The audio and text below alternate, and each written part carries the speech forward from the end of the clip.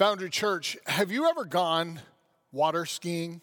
Maybe you have, maybe you haven't. I started skiing at a very young age. As a young man, a young adult, I loved water sports. I loved wakeboarding. I especially loved high-speed slalom skiing. I just loved, me and my friend Brett Curtis, who runs YWAM Ship, oh man, we had a hoot together. I broke ribs. We got after it. And we skied in some crazy waterways across the world. I remember one time I bounced off the Caribbean Mercy, the Mercy ship, broke 3 ribs hitting that because I caught an edge and lost my balance. But when you water ski, if you've ever done it, you know when you're little, you come up and the first instinct is to pull the rope to your chest and then you fall backwards, right? But the best thing in skiing is to hold the rope with a bend in your elbows, a little bend in your knees like this. And you can get your balance, and then you learn to kind of push on the skis, and you can turn, you can go outside the wake, and you're like, oh, did you see it? And then you fall, and it's awesome. And eventually you're like, I want to slalom ski, because when I was little, watching people like dig in and really just cut the wake, oh, it was so fun. So I loved that, and you learn you learn to slalom by kicking a ski off while you're going and getting your balance, and you fall a lot. Eventually you figure it out. Eventually, you learn to come out of the water only on one ski, dragging a leg to give yourself a little bit of a balance foot there, and then you come up, stick that toe in, and get your carve on. It's great, right? It's great, but it's all about balance. I mean, some of my greatest wipeouts were because I would have come out of a turn that I barely survived. I'm like, oh, boom, and I would wipe out because I would forget and kind of like let up on keeping my balance, keeping myself in a position I was in control of. Balance, it matters. And it matters when we talk about it in relationship to children. How do we balance the way we raise, train up, and love children? I want to talk to you about extremes. Because there's extremes historically, even to this very present day, but historically, and then I would say after Christ, after the church era. In this book, How Christianity Changed the World by Alvin Schmidt, such a good book, such a good book. And if you wonder just how deep and broad the impact of Jesus Christ is, read this book. It'll change your perspective on things, because one of the things he does is he talks to us about the value of human life after Jesus was taught, after the gospel came to Rome. When the early Christians first came to Rome to evangelize it, they were horrified at what went on. Here's just a list of things that went on as commonly as drinking water. Infants left around the obelisks or just thrown into the Tiber River to die. So to die of exposure or drowning. Everyday common occurrence in Rome. And Christians saw this and were like, what in the world? How can that be true? Jesus welcomed the little children. How can this be happening? So infanticide was rampant historically. Rome is a picture of it, but it's not the only picture. So infanticide was common, but it was much more common, not just in infants, but infant girls were often put to death. We see this today, even in modern day China, that infant girls are not as valuable in the one-child society that is, the Chinese nation. So when we see this, we know that infanticide was a thing historically, but little girls suffered exponentially more than little boys because, in the Greek society, only less than 1% of families would raise more than one little girl. Why? They didn't value them. They didn't think them worth anything. They would literally throw newborns into the Tiber River or just leave them exposed in an open, sunlit square in Rome. It was horrible. Horrible. So we see infanticide, and then it really focused in on little girls. We see just one of the most horrible aspects was the abuse of children and the way that in our world, we protect our children for predatory behavior. I'm trying to say it delicately, but predators weren't predators in the ancient world against children. It was common everyday practice in Greco and Roman worlds for children to be taken under the wing of what we would now know as a pedophile or a predator. And they were abused and misused and harmed and treated as an implement of satisfaction rather than someone made in the image of God for the purposes of God. This was a common part of the ancient world. And when the Christians got there and they saw these babies and they saw the pedestry and the different perversions going on, they began to not just speak out, they began to adopt these children. They would take them into their homes, raise them and care for them. And the value of human life floated up with the Christian view that children were valuable to God. They were made in the image of God and every life was valuable. And Jesus spoke of that. And he called his people by example to value the lives of children. The polar extremes are found in the absolute lack of value given to children, infants, and girls in the ancient world versus the absolute service and love given to children, first by Jesus, then by the church, in adoption, in protection, and in valuing them to train them up. We see these two extremes, but the extremes, the other pole happens. It becomes kind of bipolar when you have this lack of value, and then the new value that came in was the gospel of Jesus Christ. It was Jesus and Christianity that changed this ethic. It wasn't a cultural awakening. It was a spiritual awakening to a truth that God wanted us to see and God gave us the example of in his son, Jesus Christ. We're going to dive in now to Colossians chapter 3, 1 to 25. I'm still working on memorizing it. You'll notice this. There'll be times where I'm quoting some of it and I have to look back down because for me, I can usually memorize scripture. That's something I can do. My professor, Dr. Tim Brown, taught me to do it in bites, and it really worked for me. I've tried memorizing this in a different way, just for a different struggle and a different kind of tension on that. So I encourage you, keep working, keep hiding this scripture in your heart, because the more we hide the scriptures in our heart, the more they speak out the way we live. So join me as we read and quote from Colossians, the book of Colossians, written by Paul, chapter 3, 1 to 25. It says this: "Since then you have been raised with Christ, set your heart on things above, where Christ is seated at the right hand of God. Set your minds on things above, not on earthly things. For you died, and your life is now hidden in Christ with God.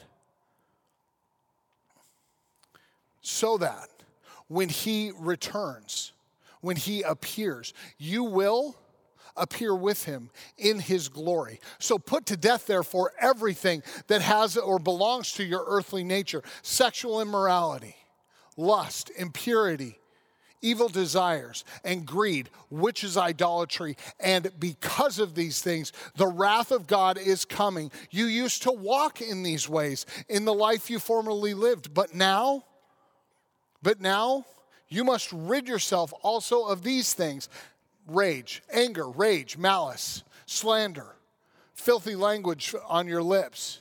And don't lie to one another, since you have taken your old self off with its practices, and you are putting on the new self, which is being renewed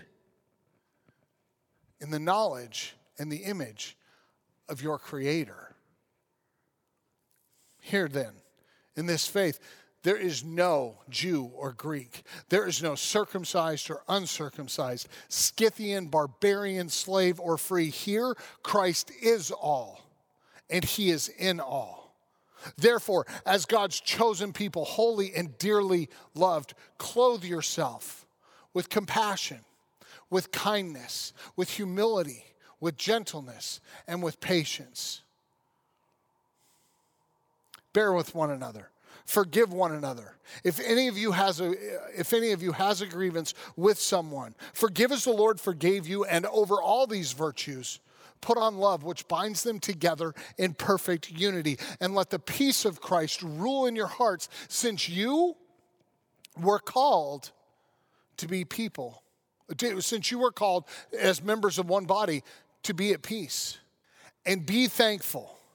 Let the message of Christ dwell with you richly as you teach, as you admonish one another with psalms and hymns and songs of the Spirit. Sing to God with gratitude in your heart, and whatever you do, whether in word or deed, do it all in the name of the Lord Jesus, giving thanks to God the Father in him. Wives, submit to your husbands. Husbands, for this is fitting in the Lord. Husbands, love your wives and don't speak harshly to them. Children, obey your parents in everything, for this pleases the Lord. Fathers, don't embitter and exasperate your children, or they will become discouraged. Bondservants, obey your earthly masters in everything, and do it not only when their eye is on you to curry favor, but do it with sincerity of heart and reverence for the Lord. Whatever you do, work with all your heart, as though you're working for the Lord, not for human masters, since you know that you will receive from the Lord a reward. It is the Lord Christ you are serving. Anyone who does wrong will be punished for their wrongdoing, and there will be no favoritism. So we look at this scripture in Colossians chapter 3, and we can realize that it points out some things very clearly. But there's some partner scriptures that come alongside it and speak really well out of the book of Proverbs in chapter 3, verse 12. Because the Lord disciplines those he loves, as a father would the son he delights in. God disciplines those he loves, as a dad who delights in his son also disciplines his son. Proverbs 13:24, whoever spares the rod hates their children, but the one who loves their children is careful to discipline them. Now, you may be wondering, like, whoa, wait a minute here. How did we turn this corner? Like, you talked about how in the ancient world, people were indifferent or even too harsh. I mean, one of the things I didn't touch on is the way children were enslaved in the ancient world and forced to labor unto the point of death because of, to be useful. So you may be looking at it going, wait a minute, you said people were too harsh, and now you're saying discipline them? And maybe it doesn't make sense right now, but when we spare the rod, and you need to understand this, there is an appropriateness in discipline for children. It needs to happen. Every child truly is different. For me, when I was little, a spanking worked. It did work. But I know this with our 3 children, it didn't work with some of our kids. One of our children had a toy shelf, and when they got in trouble, you'd put a toy on it, and they would stare at the toy and just be like, I'm insane. They wouldn't say that, but they'd be like, I want my toy back, and they would change their behavior because their punishment was always before them. One of our children, spanking did work, and they didn't like it, and they responded well to it. So here's what I'm saying. The heart of correction and discipline is to form the character of a child, not to take out your aggressions, not to be angry and do it in rage. We spare the rod, we hate our children. When we don't punish our children, it says we hate them because in doing so, we give them no boundaries in life. We give them no boundaries. In applying discipline, it can be done in love, and it can be done correctly. So here's what I want to do. Go back to the balance idea with me. We need to seek the God of perfect balance in this. God is perfectly balanced. He's not demanding. He's not unrealistic, harsh. God calls us to be parents who are like him. He's called our Heavenly Father. And so we look at this and know that critical parenting leaves a child unwhole. Demanding, critical, harsh, unkind parenting leaves a child unwhole. It breaks them. And when we do this and we disregard their needs, because we're in a mood and we take it out at them, one of the things we do is you need to have this image in your head. You are removing part of the wholeness of them. You're breaking something in them, and that is not what God instructs or calls us to. But he also didn't call us to be overindulgent, to spoil our children, to neglect discipline, to ignore wrongdoing. When that happens, you find a child who is lost and perpetually unsatisfied and unhappy no matter how good things are. And that is problematic. So the God of perfect balance is somewhere between that harsh, unrelenting, cruel parent and that maybe overly empathetic and unwilling to kind of to do the hard thing parent and spoiling their child. God is somewhere perfectly balanced. He gives us a way forward in that. And I want to talk to you about that using this text out of Colossians chapter 3, verses 12 to 14. Therefore, as God's chosen people, holy and dearly loved, clothe yourselves, put these things on: compassion, kindness, humility, gentleness, and patience. And bear with one another, and forgive one another if any of you has a grievance against someone. Forgive as the Lord forgave you, and over all these virtues put on love, which binds them together in perfect unity. I think in this scripture, we can dive in and we can look at these things we're supposed to clothe ourselves with and respond in doing quite easily, and find ourselves a very applicable way to live with the Word of God as part of our way we engage with our children, and not, if you don't have children, with other children, leading them in school, coaching, teaching in church, things like that. Here's one of the ways. One of the first things we're told to put on is compassion. And what I would like to do is I'm going to put a little tagline with each of these. Compassion. Clothe yourself with compassion. Walk a mile in those shoes. What shoes am I telling you to walk a mile in? I want you to remember being a middle schooler. Remember being in those oversized shoes when you looked at your feet and thought, why did they get so big all of a sudden? And what is that smell? Like everything was changing and you were growing. And maybe you felt moody, happy, angry, in love, awkward, fully charged and alive, and then just, I can't do it. And you just felt all these different things, maybe continually frustrated. These amazing people, these middle schoolers, are in the middle of life's biggest change. They remember what was.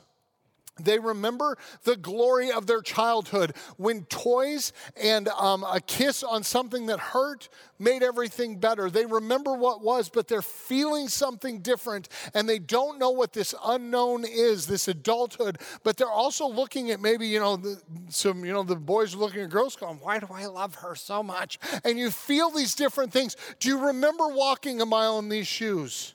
Their desires have shifted. Their emotions are like nuclearly supercharged with hormones. They feel different. They're not at home in their own skin. And we could be compassionate on the fact that they don't know what to do with everything that's going on in them. They may not know how to express it, but maybe we who've gone through it could be compassionate, slow to anger, kind, right? We could be compassionate. Compassion means taking into account what might be making them so quick-tempered and emotional. Just slowing down and being compassionate and remembering for some reason in this process, we are volatile. And maybe we, as adults, could not mirror that volatility, but we could reflect compassion, the compassion of Christ, and just walk a mile in their shoes. Listen to them and don't try to help them logic it out. Just be with them and give them time. I will always appreciate the people who served as adult volunteers to middle school when I was a youth pastor, because they gave of their time, treasure, and talent to a group of people that were not always gracious in receiving their best. But they did it because they knew the transition was hard. They were compassionate in the way they lived. Put on compassion.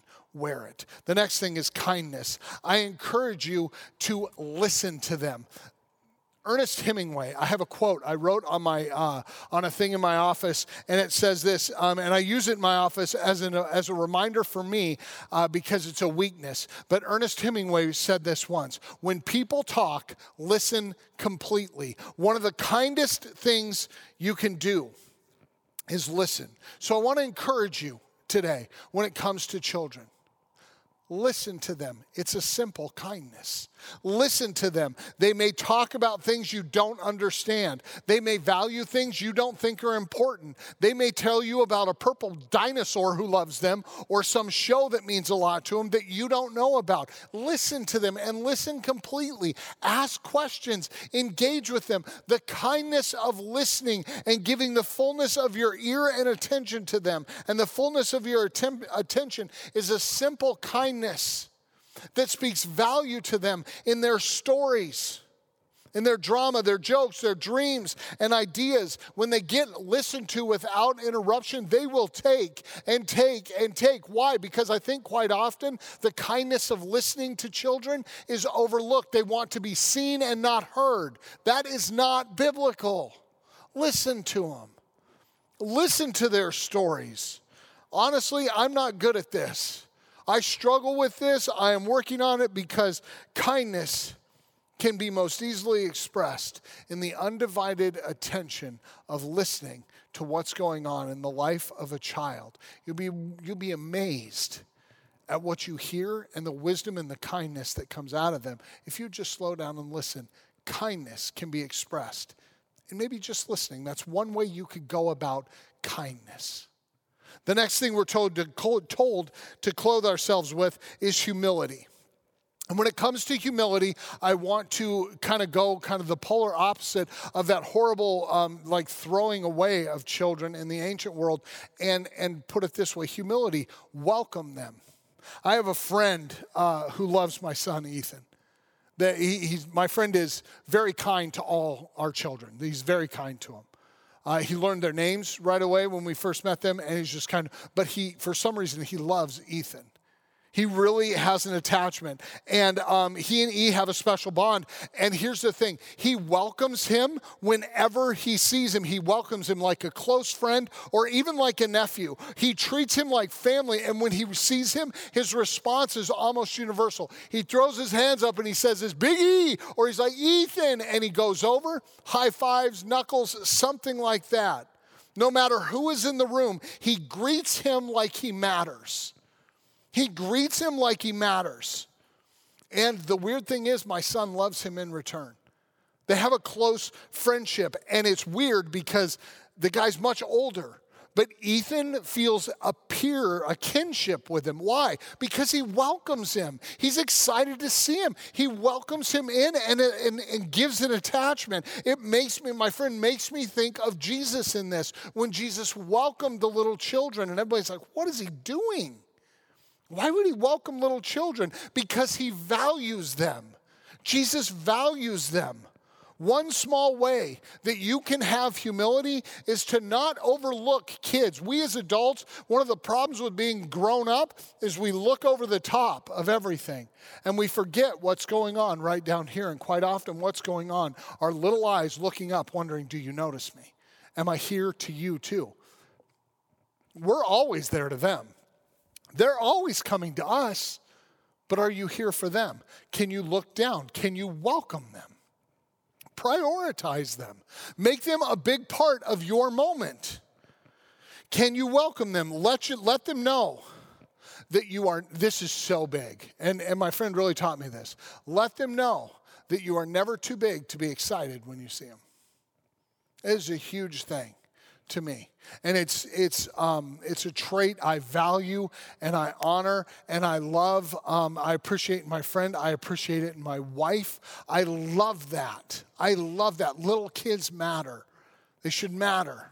And one way we can put on humility is to welcome them, to greet them, and to treat them as peers in a room. Not always, but they should be welcomed eagerly. And sometimes you're like, well, I'm not going to do that. Why? Because it's pride. Humility says, welcome them as Jesus did. The next thing we can put on is gentleness. Hungry, humble, and smart is how I'm going to put this out there.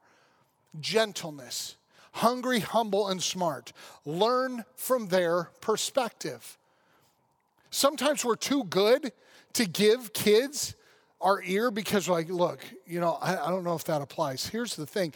Quite often, they will drop real wisdom into our lives. I love these three things, hungry, humble, smart, in a teacher, in a leader, or in a parent. But I most often see it in the lives of children.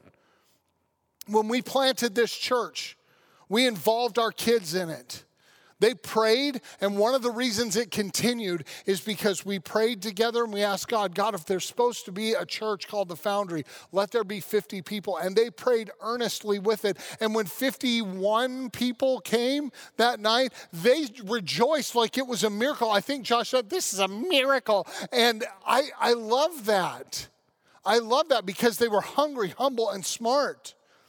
They offered ideas, dreams, and insights to Erica and I and the team on what was working and what wasn't. But they did something else. And I will never forget this as long as I live. When we had a leadership team that was kind of forming the church, we'd do worship in the morning, and then we would stay the leadership team for lunch, and then we would have meetings all afternoon. And the kids loved it. And they would come in. Oh, man, they would smell like they had been playing. They got stung by bees and fell out of trees, but they were out playing, and they would come back in the building, and when we'd be wrapping up the meeting, they'd be like, no, we have to leave. They didn't want to leave because they got something about what the church is. It's a connection to Christ and his community. And the longer they could be in connection, all the better. And I learned from that. And it taught something in me. It was the ability to be hungry, humble, and smart. To look at them and say, what are you doing that I should learn from? Because Jesus said, if you want to enter the kingdom of God, you've got to become like one of these little children. You've got to get out of your adult mind and be faithful and trust like a child trusts their father or their mother. I love that aspect. They were humble, they were hungry, and they were smart. The little kids of the Foundry when we were brand new, hungry, humble, and smart. And the church was blessed by the joyful and gentle way they reminded us of what mattered. And make no mistake, the way they reminded us was always joyful. But it was also gentle. It wasn't like, hey, mom and dad, do you know you're not good at relationship? No. They would just love people. They loved people. And they were in close relationship with them. Hungry, humble, smart. It's that joyful, gentle way of learning, maybe from people who don't know as much as you, but it doesn't mean they don't have something to teach. Patience. I want to invite you to do something with this one. It's on the polar opposite end of the gentleness. Teach them something, but be patient with it. In World War II, at the Battle of Midway, the Japanese Navy lost the war, but not because they lost a couple carriers and a battle. The battle, it was significant, but they lost the war for one reason.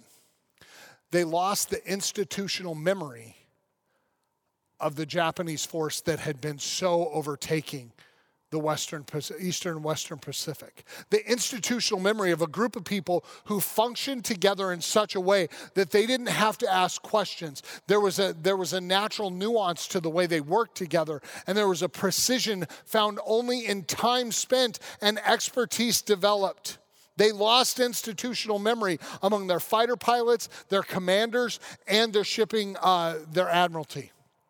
They lost institutional memory. And this element is hard to quantify because the reality of it is it's something that's deeply ingrained in us. There are things we were taught to do when we were little boys and little girls that when we learned to do them, we were terrible at it. We didn't know what we were doing, and we would try and we would fail. But do you remember that grandpa or that grandma, that mom, dad, aunt, uncle, somebody who took you alongside them and taught you how to do it, and then you did it about 3% as well as they could do it.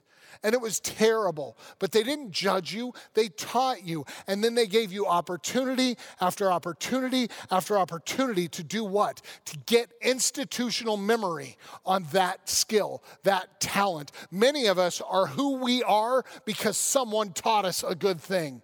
Someone taught us a good thing. So teach children. Make no mistake that the burden rests on us to learn from them, but also to instruct them, to give them opportunity to fail and fail and fail. Not because they're failures, but really institutional memory and knowledge and proficiency in something comes from opportunity and freedom to fail.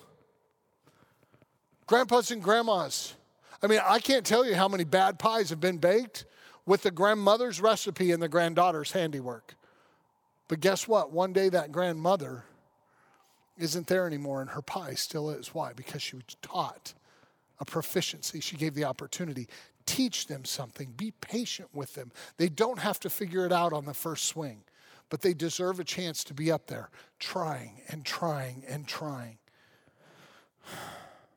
Let them fail and try again until the skill becomes a talent, becomes institutional memory, becomes something that one day, long after you and I are gone, is known by another little child through the hand of someone we loved and taught patiently. Finally, bear with one another. Bear with one another and forgive. So we've talked about how we should clothe ourselves, but now we're saying bear with. Parents, this is not just being quiet and giving your kids the silent treatment when they've done wrong. Bearing with them isn't like, oh yeah, well, I'm shutting down and I'm not talking to you. And the kids are like, is everything okay? Yeah. And that passive-aggressive weirdness, that's not what this is. Bearing with one another isn't the silent treatment until you're over it. That's not what it is. This is acknowledging something's wrong, saying something's wrong, punish if needed, but then tell your child they're forgiven. Tell them, I forgive you. Let them know that they're standing with you as back. Forgive them when they have repented and confessed. Forgive them sincerely, not manipulatively. Restore them completely, and don't leave them out in this weird, lonely place where they don't know where they stand with you. Love them and bear with them, but then forgive them. Don't give that manipulative silent treatment. It's abusive. It's mean. And let's be honest, it's just lazy and easier than the confrontation. But it bears a much worse harvest. Forgive as Christ has forgiven you. Some of us won't deal with sin or discipline our children because they're doing things either we are doing, and to confront that feels hypocritical, or it could get you in trouble and out you for a behavior you're living into. Maybe you did it in the past and you're so ashamed because you've never dealt with it. I want to say something to you today. This is important. You can't let shame and the lies that come with it cripple you from parenting well. You have to repent of the things you've done and walk away and leave them at the foot of the cross. And don't let the shame of your past define the parenting of your present. If you've confessed those things to God, He is faithful and He is just to forgive. You are not parenting with your own righteousness. Remember, we have been given the righteousness of Christ. We don't parent out of our successes and failures. We parent out of the high calling of Jesus Christ to welcome our children and to be people clothed in these things and forgiving them as we have been forgiven. When your children know you're someone who's forgiven, and it's not that you're proud of your sin, but you're not living under the shame of it, and you can confront those things in them. And you can do so with integrity and honor. Why? Because you're not parenting in your righteousness. You're not teaching in your righteousness. You're teaching in the righteousness of Christ. Confidently guide your children, not because you've got it all together, but because you have laid your past at the foot of the cross, and you are following obediently the calling of God to raise up children in the way they should go, so that in the end, they do not depart from it. Don't let the lies of the enemy steal your children's future. Don't let the lies of the enemy about your past steal their future. We have to be bigger than that. And not we. We have to believe in a Jesus Christ who is bigger than our past, who has redeemed it. And we know all this is true because of what Jesus Christ did. The example of Jesus Christ, the little children and Jesus tell us something. Jesus' example is for all of us, for parents, for teachers, for the way we kindly encounter kids anywhere, the kindness and the humility we should take them. It talks about the value of children. A lot of this message applies to parents, but it actually applies to all of us. Are we valuing children in our time, treasure, and talent? If you're not, I encourage you to do so in some way. Find a way to be a part of that. You may remember that at the beginning of the message how I talked about what went on with children and how they weren't valued in the ancient world. And we can look at our modern day world and see that something's changing.